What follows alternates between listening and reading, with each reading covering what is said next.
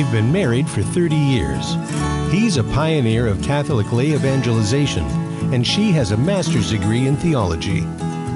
Put on the coffee and get ready to open the scriptures. It's time for Bible with the Barbers. Now, here's Terry and Mary Danielle. We're back. We're back. We made it. I love it. I can't say Merry Christmas until Holy Christmas. Advent. Holy Advent. And Mary Danielle, I just wanted to, I made a teaser about the program today on Terry and Jesse about the Immaculate Conception. We celebrated it yesterday. Correct. And it was the anniversary of Fulton Sheen's 40th anniversary of his death. Right. But because it was falling on a Sunday, the 8th, it was moved to the 9th. Right. When the solemnity falls on a Sunday in Advent or Lent, the Sundays of Advent or Lent cannot be replaced by any other celebration. Superseded, no. And so any solemnity that falls on a Sunday of Advent or Lent is moved to the nearest time that it can be moved. Okay. And even though the Immaculate Conception, Feast of the Immaculate Conception, December 8th, is a holy day of obligation, when the solemnity is moved to Monday the 9th, it's not observed as a holy day of obligation, but it's still observed as a solemnity. The Gloria and the Creed are said. You have two readings and before the Gospel. So yeah, it was a beautiful feast day and the celebration. I just wanted to read the Gospel of the day. Let's do it. The daily readings. We always start with that. I want to mention. You mentioned Saint Faustina at the end of your program. I did. By the way, the movie Faustina is still in the theaters. That's great. It's there tonight, and I found out because some people from my Bible study emailed me and said we're not going to be there tonight because the movie Faustina is playing. So here in Southern California, in the Covina area, it's at Edwards in West Covina. Right. It's at the AMC in Covina on Azusa. It's in Glendora. And you can go online and look up Faustina, the movie. Type your zip code in. Type in your zip code and see where it's playing. It's still in the theaters tonight at 7 p.m. As a matter of fact, Edwards in West Covina has 2 theaters open. Good. And the second theater is going to do Spanish subtitles. Awesome. So anyone who doesn't speak English, you can go and the Spanish subtitles will be wonderful. There. So awesome. So anyway, a reading from the Gospel of Matthew. This is for the second week of Advent, Tuesday. Mm-hmm. Jesus said to his disciples, "What is your opinion? If a man had 100 sheep and one of them goes astray, will he not leave the 99 in the hills and go search for the stray? And if he finds it, amen, I say to you, he rejoices more over it than over the 99 that did not stray. In just the same way, it is not the will of your heavenly Father that one of these little ones be lost." The Gospel of the Lord. Praise to you, Lord Jesus Christ. And so every one of us is important to God. And sometimes we forget that. And the devil really likes to trick us into thinking that, oh, you're not so important, except when we sin. And then, oh, boy, he really beats us up. Look at how miserable and wretched you are and how horrible you are and what a betrayer you are. But all of us are so important to God that if each of us individually, any one of us can say, if I were the only sinner in the world, God would have died to save me. That's how much we mean to him. And what's neat about this, Mary Danielle, is that God's will is that each of our sanctification, the Bible talks about that, our sanctification. So even the most hardened sinner, even the most horrible heretic, God wants them to get to heaven. Absolutely. And so sometimes, and I say this on the Terry and Jesse show, and that is, Our Lady of Fatima said souls are going to hell because no one is there to pray and make sacrifices for them. So this is a very important aspect that when we see a sinner, we don't go, oh, they're terrible, and just blow them off, write them off. Yeah, no. Right. Yeah. What did the little flower do? Many times she would pray for hardened sinners. And she did. That they would be repentant and come back. Especially there was this one story where a gentleman who was living a wretched life and he was going to be executed for his crimes. And the little flower read about that in the paper. Right. And she said, I want to make the sacrifices so that he can know Jesus before he dies. And what happened, Mary? Francini, that was her first soul. She said, Jesus, give me this soul. Let him make some sign of repentance before he dies. Yep. He had made absolutely no sign. And just before he died, there was a priest there at his execution. And just before he died, he reached for the crucifix that the priest was holding, and he devoutly kissed the crucifix 3 times. And that was Saint Therese of Lisieux had prayed for his conversion. Beautiful. And it's beautiful. There are so many souls that they just need someone to pray for them. Yeah. And you don't know what drives a person to do the things they do. And there are so many saints who are wouldn't expect that. As a matter of fact, there's a Saint Mark G. Tianqian. Oh, yeah, tell us that one. And he's from China. And Mark G. lived in the late 1800s. He was a medical doctor. He was a pillar of his Christian community. He was a very well-respected man. He served the poor free of charge. Amazing Christian. And he went to Mass, he prayed, and in his mid-30s, he got a terrible stomach ailment. Mm-hmm. Well, he was in incredible pain. And in China, they have opium to treat the pain. And so that's what he started doing. He started treating himself with the pain. But,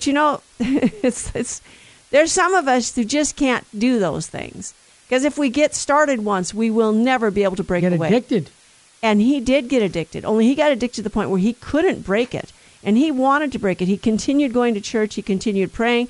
He continued going to Mass, begging Jesus to free him from this addiction, going to confession. But after about 2 or 3 years of going to confession on a regular basis, back in those days, they didn't understand the nature of addiction.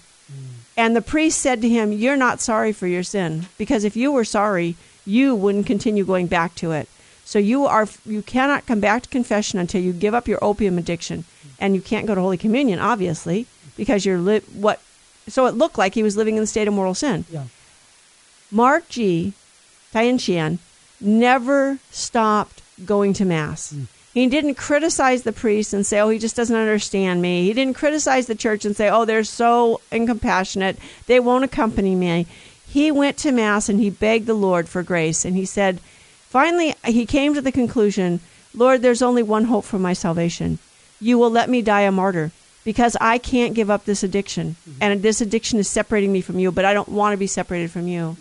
And after over 30 years of struggling with this, when he was 66 years old, the Boxer Revolution broke out, and he was captured and brought to jail along with his son and 6 of his grandchildren and other extended family members. There were 10 of them. And he was given the opportunity to save his life on this earth by renouncing Christ. He said, "No, I won't." As a matter of fact, when the execution sentence was given, he said, "Would you please execute me last, so that none of my family members has to die alone." Wow. This was a man who grew in charity despite his addiction. But what did he do? Every day he humbled himself before the Lord. He didn't choose the opium addiction with his will. His body was addicted to the opium, and he didn't have the willpower to overcome it. So don't condemn people. Don't say you just need to make up your mind. You just need to have a stronger will. No, we need to have more trust in God, and we need to love him and trust that he wants to free us from our sins. And even if it doesn't appear so on the outside, we don't know what's going on in someone's soul. That's right. And just so many stories of people. Charles de Foucauld, he was a Frenchman. You'll have to look him up and read about him. And just, he was a playboy. And yet he died a martyr for Christ. Mm-hmm. He went to serve the poor Muslims in North Africa. And he was martyred at the hands of the Muslims. There's so many stories of the saints, and they should inspire us. And that's the thing. We can spend a lot of time on complaining, and no, we can. And it's easy to complain, but I would encourage you, our listeners, to look these people up. Look up the lives of the saints, because you need inspiration right now. We're living in times where, there's a lot of people living in our church that act like God doesn't even exist. Yeah. They come to church or they don't even show up for church. Unfortunately, there's a lot not only showing 20%. Come on, everybody, wake up. Yeah. Wake up. And come back home. I think it's the saints that can inspire us to say, look, he did it. Why can't I? Yeah. And remember the last line of today's gospel. God does not will that any of these little ones.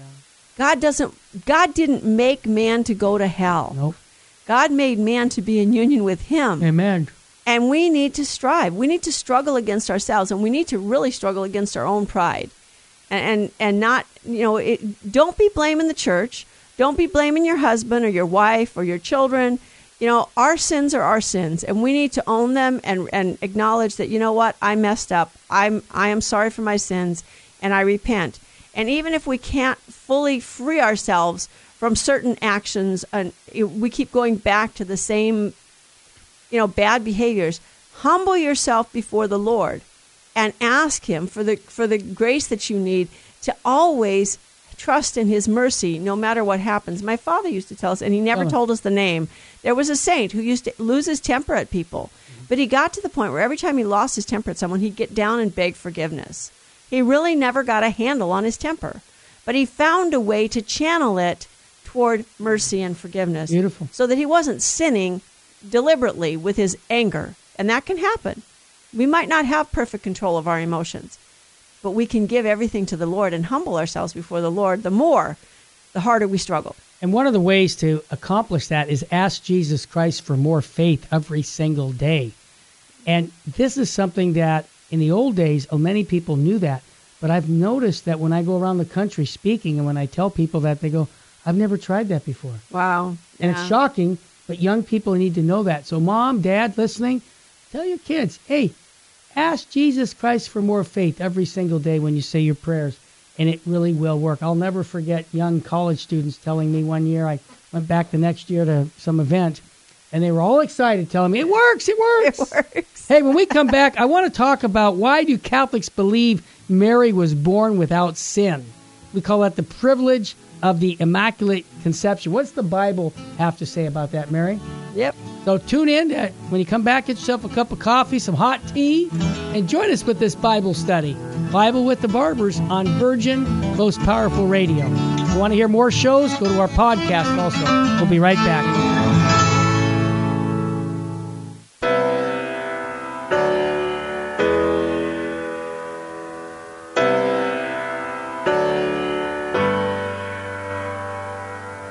Welcome to our January 11th, 2020 Spiritual Warfare Conference.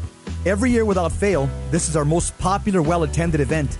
This year's Spiritual Warfare Conference will host Adam Bly, a Catholic demonologist, and an auxiliary member of the International Association of Exorcists, along with Dr. Luis Sandoval, a psychiatrist who's part of the Healing, Deliverance, and Exorcism team for the Diocese of Orange.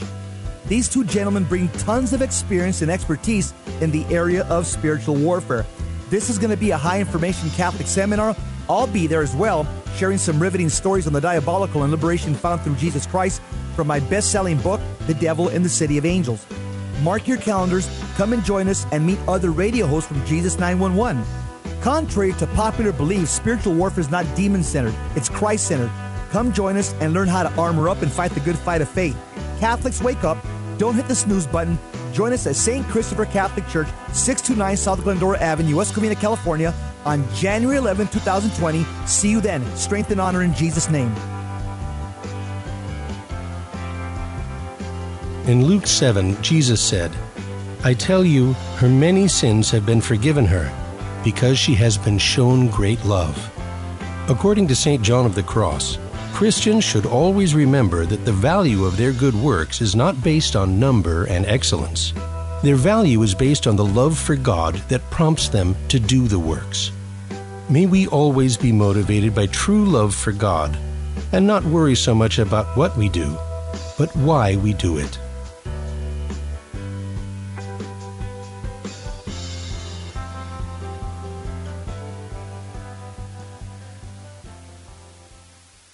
Buying or selling your home or your business property? This is Terry Barber. Real Estate for Life underwrites the Terry and Jesse Show. And they can connect you to one of 900 pro-life real estate agents around the world. And when they receive their referral fee, they will give 80% of it to a pro-life organization. Wow! That's 80%! realestateforlife.org, 877-LIFE-US1.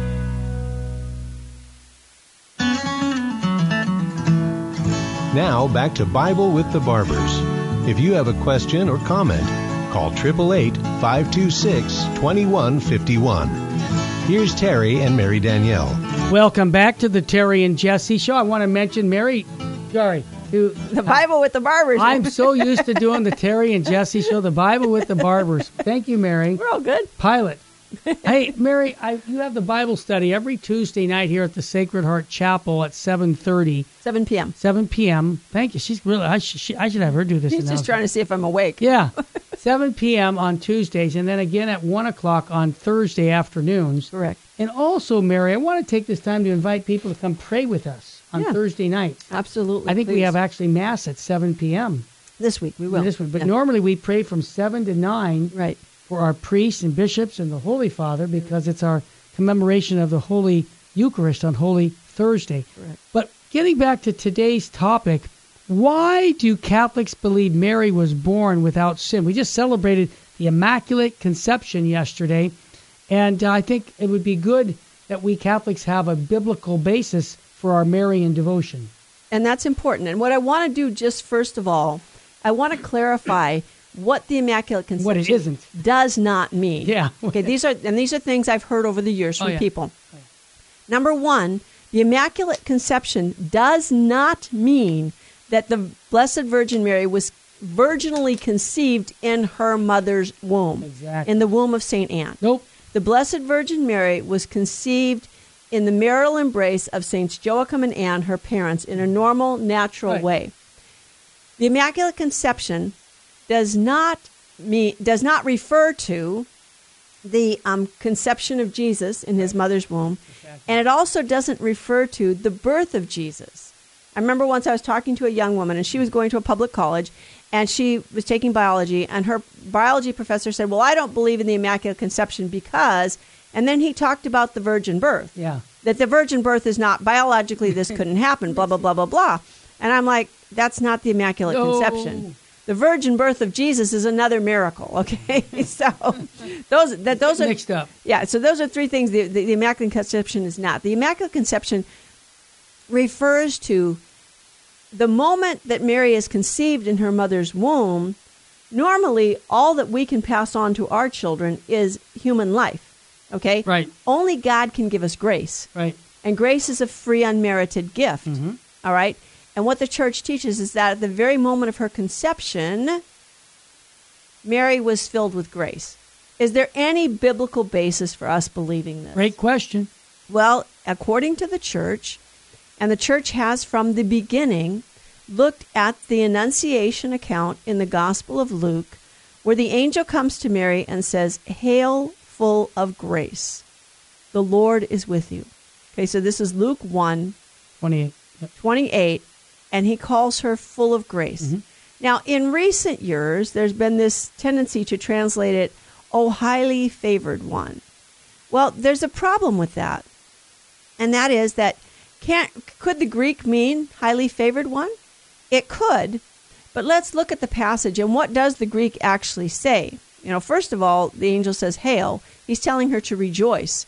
Well, why is she to rejoice? Because the Messiah is coming, and this is the whole theme of the Old Testament, that you will rejoice in your Messiah, okay? And so now it's being fulfilled. So we're supposed to, daughter Zion, these different passages in the prophets where daughter Zion is told to rejoice because God dwells in your midst. Joel 2:23 and 24, Zephaniah 3:14 through 17, Zechariah 9:9. So Mary has been chosen as the virgin mother of the Messiah, and she's greeted with this hail, because now the Messiah is truly going to be in the midst. He says full of grace. This is the only biblical instance where a person is addressed by a title rather than a name. He doesn't say Hail Mary. In the Hail Mary, we say Hail Mary to remind us that the angel was talking to the Blessed Virgin Mary. Mm-hmm. But he says Hail full of grace, as if it were a new name that he's giving her. And this is, remember, this is the angel. This isn't something we made up. This is the angel, and he's speaking God's words, God's thoughts to Mary. Mm-hmm. Hail full of grace. So there's two things to consider here. And this is the Scott Hahn and Curtis Mitch in the Ignatius Study Bible. Commentary on this. The expression full of grace is rooted in the Christian tradition and traced to St. Jerome's translation of the verse in the Latin Vulgate. Although fundamentally accurate, it lacks some of the depth of the Greek original. Luke could have described her with the words full of grace, pleris charitos. as he did Stephen in Acts 6:8. Stephen was a man filled with grace and the Holy Spirit. He had pleris karitos. Yet here he uses a different expression, the Greek kekaritomene. This is even more revealing than the traditional rending. It indicates that God has already graced Mary previous to this point, making her a vessel who has been and is now filled with divine life. So the kekaritomene is saying, you already have the fullness of grace, and you continue to have the fullness of grace. And so that's where the church gets this. Another consideration here, this alternative translation of highly favored one or favored one, yeah, they're possible, but they're inadequate. And why are they inadequate? Well, because of the unparalleled role that Mary accepts at this turning point in salvation history. Mm-hmm. The angel is coming to Mary and essentially asking her if she'll cooperate in God's plan for her to be the mother of his son, to be the mother of the incarnate Word. This is unparalleled. There's no other, never. I mean, this is once forever only. She is unique in human history. And so the best translation is the most exalted one. It's the one that would give you the fullness of the impact of what this moment in history means. God endowed Mary with an abundance of grace to prepare her for her vocation to divine motherhood. Mary is to be the mother of God. She is the mother of God, the Theotokos. And this is what the church has always believed. And then by doing so, by giving her this grace, God will protect her in such a way that she will be the absolute perfect example of what it means to live in God's grace, because she will never be unfaithful to him. And Gabriel's declaration points to Mary's Immaculate Conception. And according, in Pope Pius IX gave the definition of the Immaculate Conception in 1854 in Affabilis Deus. Now remember, when the church gives these solemn declarations, it's not that they suddenly become true in this moment. The church has always believed them, but she'll make a solemn declaration when, in a historical setting, it becomes absolutely necessary to codify some truth of the faith because of the challenges. Exactly. Yeah, when it's challenged, the church will say, okay, let's define this for the benefit of the salvation of souls. We need to define what this means. And so up to the 1500s, all Christians believe this without exception. Mm-hmm. And even after the 1500s, none of the reformers, none of the people who left the church at the Protestant revolt, none of the actual reformers rejected Mary or her Immaculate Conception or her being the Mother of God. They didn't. It was the next generation. It was the generation that came after them. Mm-hmm. And so then by the time the 1800s came along, it became a problem in the church. The church needed to define what she meant by the Immaculate Conception. And Pope Pius IX was the one who gives this definition. And it's this particular passage in Luke gives us the absolute indication of Mary's lifelong holiness. She is full of grace. She was full of grace from the moment of her conception, from the first moment of her existence. And it's interesting. The fathers of the church called Mary the new Eve. Mm-hmm. Okay, well, the new Eve. What do you mean? Well, Christ is the new Adam, right? God created Adam and Eve, and then Christ is the new Adam. Adam was supposed to be, the father of all the peoples, and he was supposed to lead everybody to God. Mm-hmm. He wasn't a savior. He was a man. So what happened was Adam and Eve let their trust in God die in their heart. They turned away, and they sinned. Mm-hmm. And so God promised a savior. But it's interesting, when he promises a savior, he doesn't say, well, I'm just going to send a savior down. He tells the devil, I will put enmity between thee and the woman. And that's Genesis chapter 3, verse 15, the proto-evangelium. And so he's going to put enmity between the woman and the devil. And it's like, well, the woman, well, wait a minute. And she will bear the Savior. She's the bearer of the Savior. And nonetheless, God makes this tremendous promise that the devil is never going to be allowed to tempt her, to touch her. That's what the promise is there. And this is why Mary is... And also, Adam and Eve, people say, well, Mary, she couldn't have been what are you saying? That Mary didn't need a Savior? No, we're not saying that. As a matter of fact, when Thomas Aquinas, some modern scholars say he rejected the Immaculate Conception. No, he rejected the theological explanation of his day. Exactly. Because the theological explanation of his day did say that. She didn't need to be redeemed because she didn't have original sin. And he said, no, that can't be. No, it's not that Mary didn't need to be redeemed. She needed to be redeemed. And just like for us, when we're baptized, that's a free unmerited gift. Her Immaculate Conception is a free unmerited gift. But when God created Adam and Eve, he created them in a state of immaculate grace. They were filled with his grace when he created them. He filled them with grace. They didn't have any sin in them. He created them immaculate.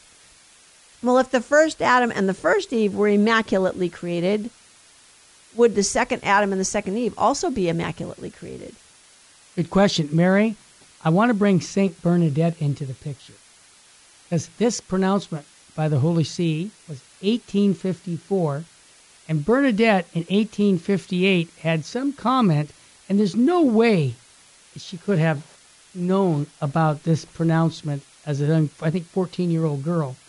So when we come back from the break, I want you to share with our listeners what she had to say after, she had a little visit with the Blessed Mother. She got personal instruction that many of us will never get, at least on this side. You're listening to The Bible with the Barbers. Again, if you want to hear more Bible studies, you just go to our website, virginmostpowerfulradio.org, and look under The Bible with the Barbers. And all these podcasts, many, many of them, are there for you to listen to 24/7. And I want to ask you to share it with your friends. Tell your friends about the Catholic Bible study here that we do with the Bible and the Barbers, because so many Catholics are saying, I'm starving for a Bible study. Yeah. Well, if you're here in the Covina area tonight, 7 p.m., join us for the Bible study.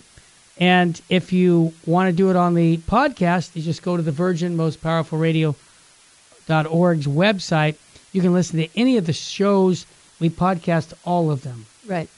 And when we come back, what is St. Bernadette? She's a saint. Little 14-year-old girl have to say about the Immaculate Conception and how Our Lady explained that to her. And I think you won't want to miss that, because I love those stories with the saints, don't you? All right, get yourself another cup of coffee, some tea. Join us with the Bible with the Barbers here on Virgin Most Powerful Radio. Don't turn that dial. We'll be right back.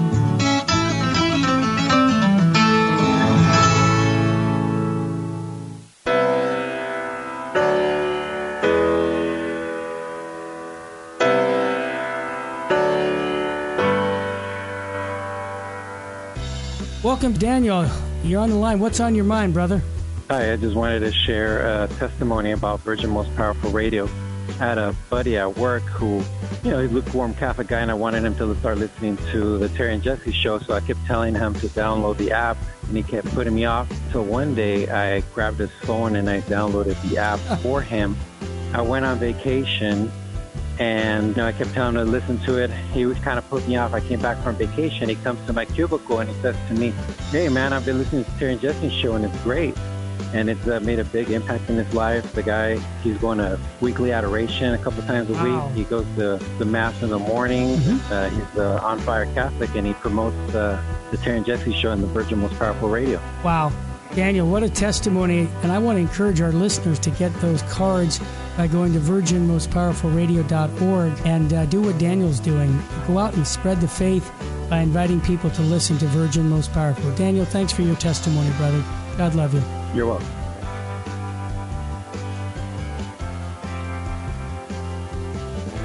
This is Terry Barber. I want to thank you for supporting Virgin Most Powerful Radio. And here's an easy way to support us by going to smile.amazon.com and type in Catholic Resource Center or Virgin Most Powerful Radio.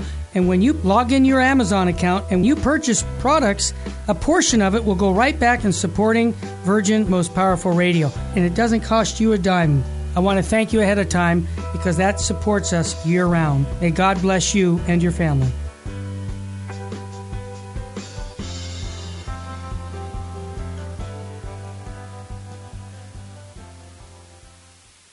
buying or selling your home or your business property? This is Terry Barber. Real Estate for Life underwrites the Terry and Jesse Show, and they can connect you to one of 900 pro-life real estate agents around the world. And when they receive their referral fee, they will give 80% of it to a pro-life organization. Wow, that's 80%. realestateforlife.org, 877-LIFE-US1.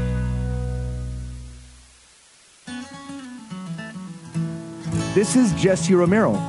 You're listening to Bible with the Barbers on Virgin Most Powerful Radio. Thank you, Jesse. Appreciate that. And thank you all for listening, for tuning in. So St. Bernadette Subaru. Oh, you got me on the edge of my chair. I can love this. Poor little, she was a French peasant girl. Her parents didn't have much, and she suffered a lot. She had asthma, and they lived in a condemned jail. Because her father, he worked, but he was poor. And so they lived in the place had been condemned. It wasn't fit for prisoners. And this is where they got to live. But it was very damp. And because she had asthma, she suffered a lot from it. So our Blessed Mother appeared to her, and she told the priest that she was in, and whatever, but he's like, okay, well, what is her name? And so she said, what is your name? Father wants to know your name. And the Blessed Mother said to her, I am the Immaculate Conception. Whoa. Whoa is right. It's like, whoa, wait a minute. She didn't say I'm the Blessed Virgin Mary. She said, I am the Immaculate Conception. Yeah. And so Bernadette tells the priest this. And it's interesting because in the movie, The Song of Bernadette, the priest says, well, you've heard this from someone. And she said, no, I've never heard this expression before. And the older priest says to the younger priest, well, you taught them this in class. And he says, well, Bernadette was, by the way, she had a hard time remembering things because she couldn't breathe very well. So she didn't get a lot of oxygen to the brain. She really had trouble. And so she was in the younger class. And the young priest says, oh, well, that's pedagogy for the older class. Well, the interesting thing about it is the priests in the French countryside hadn't taught the peasants about the dogma of the Immaculate Conception. He's only 4 years old in the sense of... And they hadn't taught them. Yeah. They thought it was too much for them to understand. So they hadn't bothered. So the Blessed Mother herself came to tell these people. And what's also interesting is a priest was telling us about Pope Pius IX, who declared the dogma of the Immaculate Conception. And Pius IX had seizures as a child and as a young man. And when we went into seminary, they threatened to not ordain him because he would have these seizures. And so he prayed to Our Lady, and he got to the point where the seizures stopped for long enough for him to be ordained. But then after he was ordained, they started again. So he couldn't celebrate Holy Mass alone. So he asked the Blessed Mother to please help him so that these seizures would stop. And so with the grace of God, the seizures were able to stop, and he was able to celebrate Mass alone without someone else there monitoring him. He always had to have another priest there to monitor him in case he had a seizure during the Mass. And so he wanted to honor the Blessed Virgin Mary. Now, are we dishonoring God by honoring her? Not according to the Bible, we're not. Mm-hmm. In the Bible, it says that I will praise these godly men, my ancestors, who have been faithful to the Lord, and I will, in the midst of the assembly, I will sing their praises. So when we honor God's saints, we're honoring God by proclaiming the works that he has accomplished. We're not saying that the Blessed Virgin Mary pulled herself up by her bootstraps or that she didn't need a Savior. That's not what the church is saying. The church is saying that, and if you read the document, go ahead, and if you haven't read it, go ahead and look in the Catechism, paragraphs 490 to 493, where it talks about the Immaculate Conception. And it says, and this is quoting from the document that Pope Pius IX wrote, the most Blessed Virgin Mary was from the first moment of her conception, by a singular grace and privilege of Almighty God, and by virtue of the merits of Jesus Christ, Savior of the human race, preserved immune from all stain of original sin. So we're not saying the Blessed Mother Mary did something that she deserved this, or no, God chose her for a specific mission. And because he chose her for the mission to be his mother, he gave her the grace that she needed to fulfill that mission. And God does this for us too. So we're not trying to say that the Blessed Virgin Mary was somehow separated from God or above God or equal to God. No. In view of the merits of Jesus Christ, her Son, the Savior of us all, he's the Savior of his mother. You know, it's that there's that Christmas song, Mary, Did You Know? And in one line they say, did you know that he would soon deliver you? Well, as Catholic Christians, we know that Jesus had already delivered her from sin before he was born, because God exists outside of time. He's not confined to time and space. And so even though Mary came before Jesus in time, but in view of the merits that he would gain, God applied the grace to her at the moment of her conception. But it's still the grace of Jesus Christ. And it is still God who is doing the work in her. Mm-hmm. But just like us, you know, God gives us grace. Do we cooperate? We can lose the grace of our salvation. That is absolutely abundantly clear. There's nowhere in Scripture that says once saved, always saved. It just doesn't. St. Paul said, I work out my salvation in fear and trembling. St. Paul says, pray for me that after having preached to others, I myself may not fall away. We can lose our faith. We can lose charity. We need to ask the Lord every day to maintain us in charity. And so we're not saying the Blessed Mother is somehow a God or equal to God. No, she's a creature. But she is the new Eve, chosen by God to be a partner with the new Adam in this work of redemption. And because of that, because of this highly exalted position that God has given her to be his mother, she carried him in her womb for 9 months. And so she has a special grace in view of his merits. That's it. And let's face it, how did Jesus Christ come to us? Like through Mary. Through Mary. And that's why we as Catholics go right back to Jesus through Mary. Exactly. So it's a very biblical teaching. And I would encourage all of our listeners to get a catechism of the Catholic Church if you don't have one now, because when we study the Bible, it's really good to have your catechism with you, because the Bible and the catechism really go together. There's so many biblical references in the catechism that it would really do you a service to own a Bible, own a catechism. Exactly. And remember, as Catholic Christians and all Christians, remember, no one would have the Bible if it weren't for the church. That's right. The Bible did not come first. The Jews did not have a canon of Scripture. Nope. It was the bishops of the Catholic Church who defined which books belonged in the Bible. And that was not challenged for you know, from the time it was defined in 392, 395, 397, and 425. It wasn't challenged again until the Protestant reformers, in particular Martin Luther, wanted to throw out certain books of the Bible. It didn't support his theology. It didn't support his theology. And he changed the book of Romans because the way it was written didn't support his theology. So that's not what we're looking to do. It's not the Bible alone. The Bible isn't the only rule of faith, and the church never believed that it was. The church came first, and the church is the authentic interpreter of Scripture. And if you think that the church made up this idea in the 1800s, I challenge you to go to the dogmatic constitution on the church from the Second Vatican Council, Lumen Gentium, and read paragraphs 53, 55, and 56. And oh, by the way, check out the footnotes, okay? Again, all those of you who want to say that Vatican II was a rupture and that the church departed from tradition, check out the footnotes, okay? The church is quoting from the early Christian writers from the very beginning on what was believed about the Blessed Virgin Mary. And by the way, Martin Luther didn't reject that, and neither did the other reformers reject who Mary was, the Mother of God, and that she was immaculately conceived. But if we separate ourselves from the church, the bride of Christ, from the proper authority that God himself has established, we begin to separate ourselves more and more from the truth. And Mary, let's face it, we've got 40,000 denominations. So we've actually seen since the 1500s just one Protestant sect after another, because they did break from the church. Exactly, and that's what happens when you don't have an authority.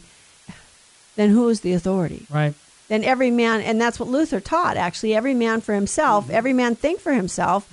And the tragedy of all is you go back and read the history of the time and read the documents of the time, when the German peasants took to its logical conclusion Luther's teaching of every man think for yourself, and they thought thoughts that weren't in line with, in keeping with the German princes who had left the church, Luther told the princes of Germany, the rulers of Germany, that they needed to go out and kill those peasants. Wow. That's in Luther's own writing. Wow. And so it's like, okay, yeah, it's every man for himself. Every man, with certain exceptions. The peasants didn't have a right to think for themselves. But no, it's not every man for himself. Jesus Christ came to save us from sin, and he saved the Blessed Mother from sin. But he saved her before sin ever had a chance to touch her. You want to give the analogy about the Holy Father's analogy about putting down a road where there's a steep hole in the road, and there's like palm tree branches on top of the hole. And if you were to walk, you would fall into that hole, not knowing the hole was there. Right. But the analogy the Holy Father says is that Mary, she was stopped. She didn't come to the hole. In other words, she was pre-redeemed. She was, right, pre-redeemed. So that it was by a prevenient grace. Right. God gave her the grace before the moment that Jesus Christ became incarnate, because of who she was called to be. And remember, this is God's plan. Exactly. This isn't our plan. This wasn't our idea. Just like the church is God's plan. Mm-hmm. It wasn't that God should become man was God's plan. Not even the Jews expected God to become man. Yeah, they were expecting a Messiah, but that God himself, when they said Emmanuel, God with us, they were picturing something like the way God was with them already in the wilderness and in the desert, in the pillar of fire, in the cloud, in the Shekinah, the glory cloud that would come upon the meeting tent. God was with them. Yeah, it was obvious. I mean, it's evident. His presence was there. But it was an external thing. They didn't really expect him to become incarnate. This was not envisioned. And yet, this is what God had done. This is what God does. This is what he and God's ways are not our ways, and his thoughts are not our thoughts. And we tend to impose upon God our thoughts. But that's not, and so the Immaculate Conception is not something that man just made up. It's something that God did, and he showed to man. He reveals it to man. And we honor God. We glorify God by glorying in his works. Well said, Mary. Wow. I told you to get a lot of good information on the Immaculate Conception. So when your friends ask you, now you'll be prepared. Remember Luke chapter 1, verse 28. And don't forget Romans chapter 3, 23, where Romans says should be understood in the general sense that after all, you need to read the scriptures to understand this. We'll be back with much more Bible with the Barton.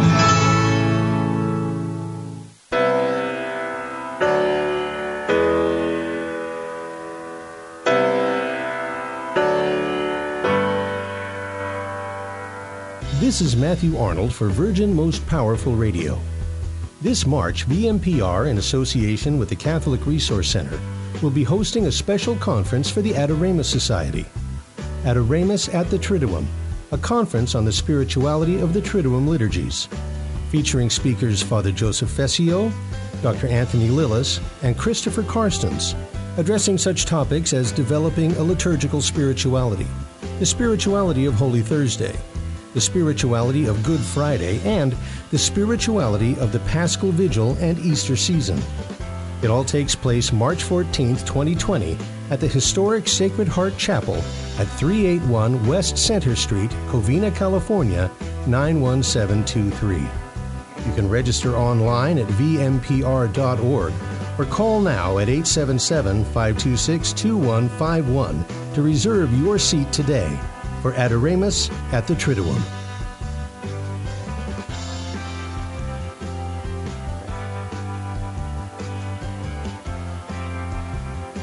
In Luke 7, Jesus said, "I tell you, her many sins have been forgiven her, because she has been shown great love."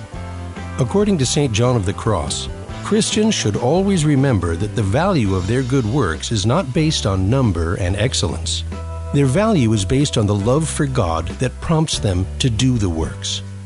May we always be motivated by true love for God and not worry so much about what we do, but why we do it.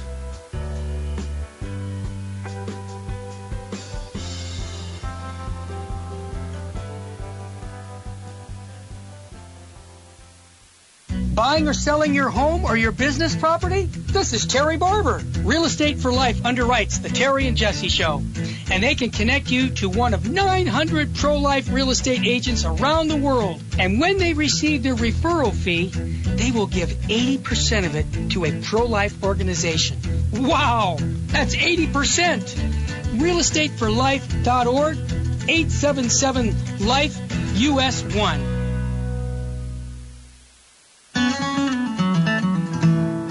Now back to Bible with the Barbers. If you have a question or comment, call 888-526-2151. Here's Terry and Mary Danielle. Well, Terry steps out usually at the end of the show because he's got a lot of things he has to handle in the office before we go to lunch, and we like to go to lunch after the show. So, and someone on watching on YouTube had asked if I could deal with the question of predestination in Romans. I want to acknowledge your question, and I'm not going to try and tackle that right now. I haven't prepared for that, but I will prepare for that, and next week we'll discuss that, the idea of predestination in Romans, and what is Paul talking about. But at the end of the last section of this show, Terry mentioned Romans 3:23, where it says that all have sinned. How can we say that Mary was sinless if the Bible in Romans 3:23 says all have sinned? When Paul, and we talked about this last week too, when Paul is talking about all have sinned, he doesn't mean all individually, he means all generally. We are all sinners, and Mary was made sinless not by anything of her own, but was made sinless by God by a prevenient grace. She was redeemed in view of the merits of Jesus Christ. And so when it says that all have sinned and fallen short of the glory of God, Paul is talking in a general way. Everyone, Jews and Greeks, have sinned, and we need to be redeemed. And yes, Mary needed to be redeemed, and she was redeemed in a unique way because of the specific mission that she would have. And so that's what Terry was referring to, and that's what we were talking about here. And it's not a contradiction of Scripture. You have to understand what Paul is saying there, and he's not saying that all. Remember, sin is in the will. And in order for a person to be guilty of sin, first of all, you have to know that something's a sin, and then you have to freely choose it, right? So little children who haven't reached the age of reason can't sin.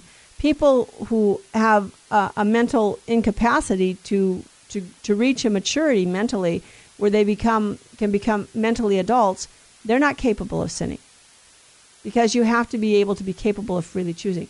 Now, I'm not saying Mary wouldn't have been capable of sinning if God had allowed her to be tempted, but God didn't allow her to be tempted. But why? Who is she? And that's what we need to remember about Mary, is who she is. And then last week we talked about, Abraham and the example of faith, Romans chapter 4, I believe, and that Abraham was our father in faith because he believed God. And remember something, Abraham wasn't perfect.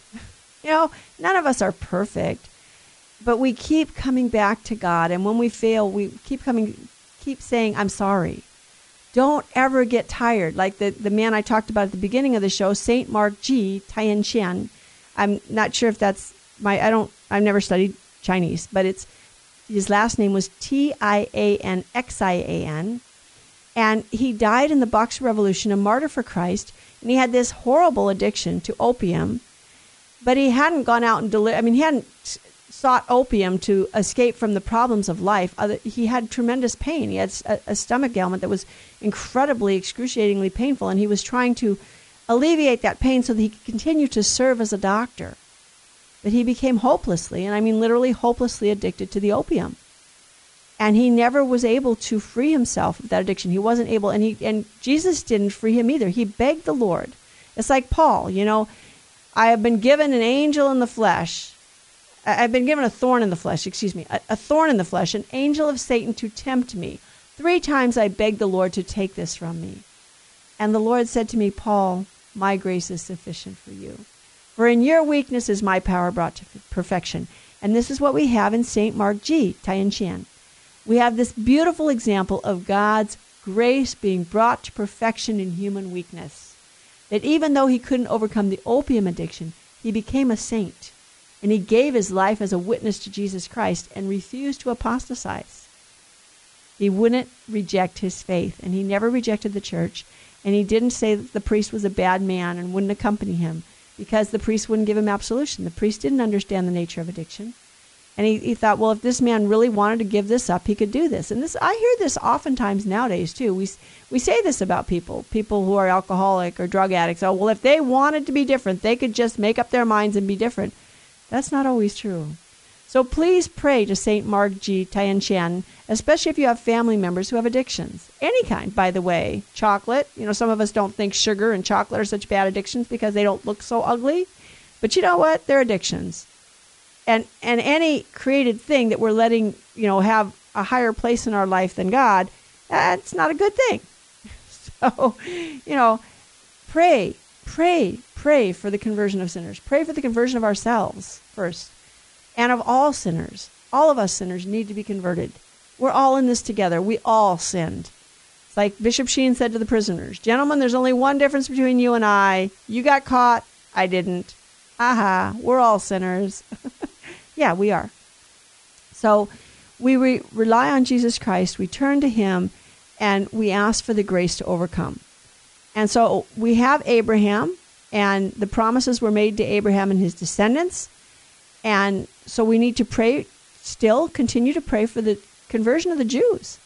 Paul was very adamant, that the Jews had turned away from God. They had rejected the Messiah, and their rejection of the Messiah meant salvation for the Gentiles. So if they accept the Messiah, it will mean the coming of God's kingdom. So we need to pray for this. We should pray for the coming of God's kingdom and pray for the conversion of the Jews and the conversion of all of us.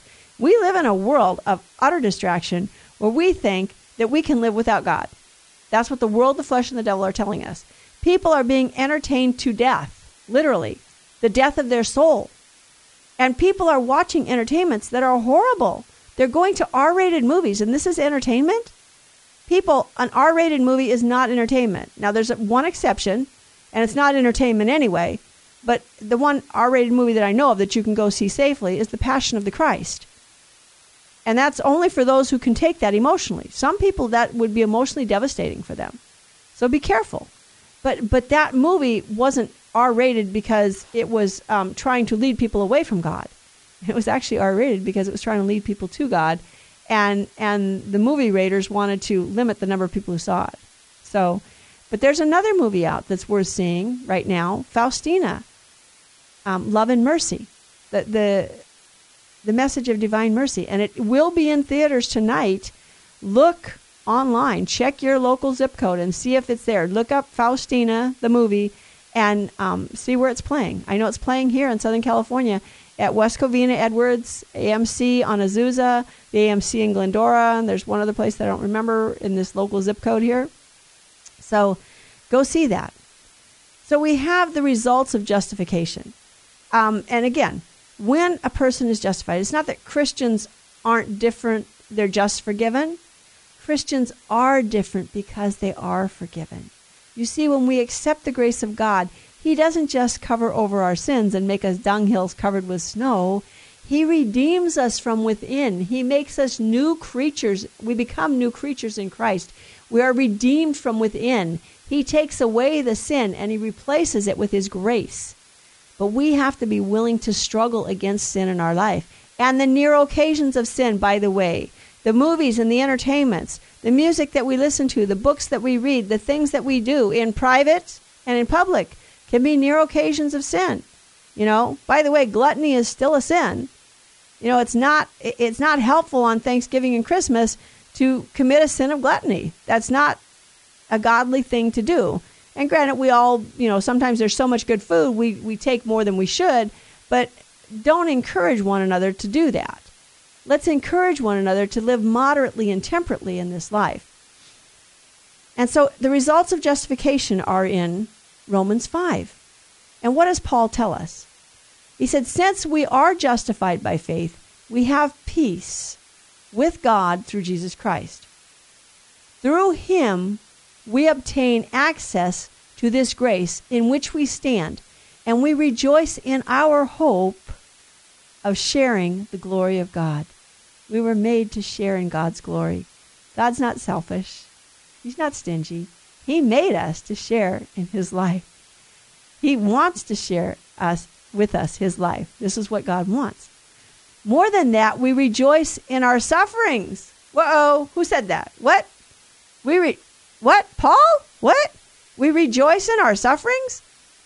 Knowing that suffering produces endurance, and endurance produces character, and character produces hope, and hope does not disappoint us, because God's love has been poured out into our hearts through the Holy Spirit who has been given to us.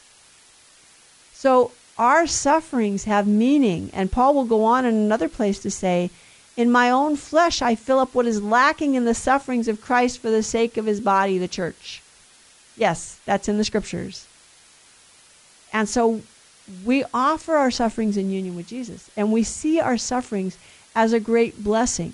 Now that takes time, and it takes a lot of mental discipline, and it takes a lot of renouncing of the self-pity. When we're hurting, we tend to get wrapped up and locked up in self-pity. And we need to ask the Lord to help us break out of that so that we can see that our sufferings are a benefit to us.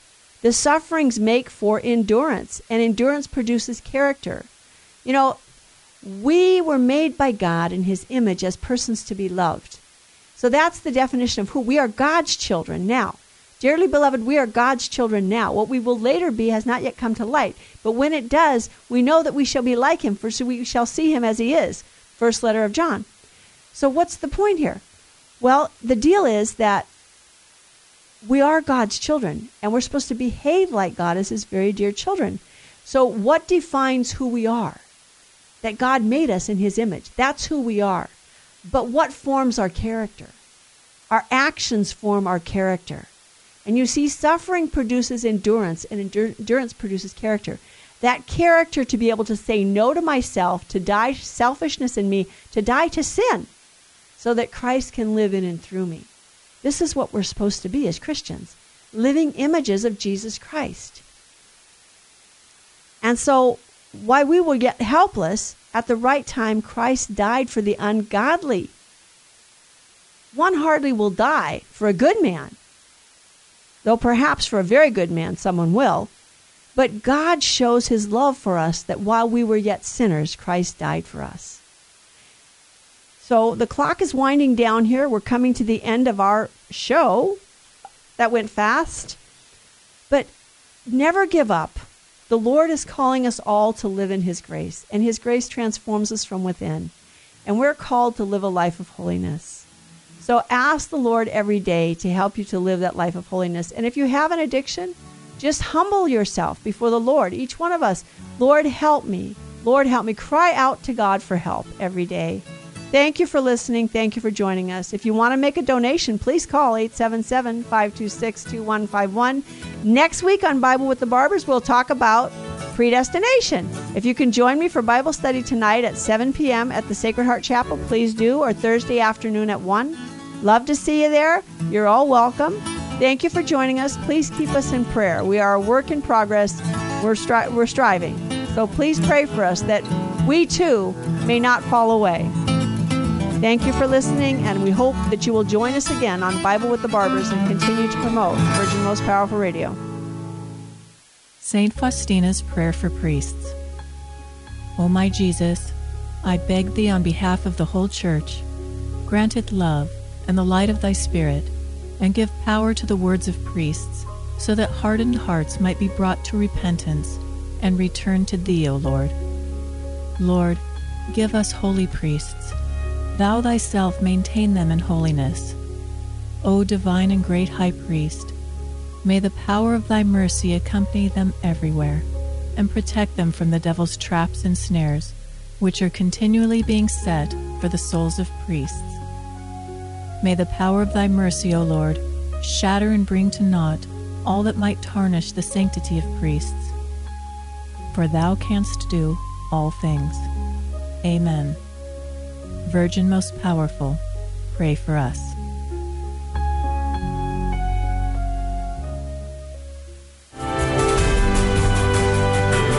Virgin Most Powerful Radio, sharing the gospel with clarity and charity.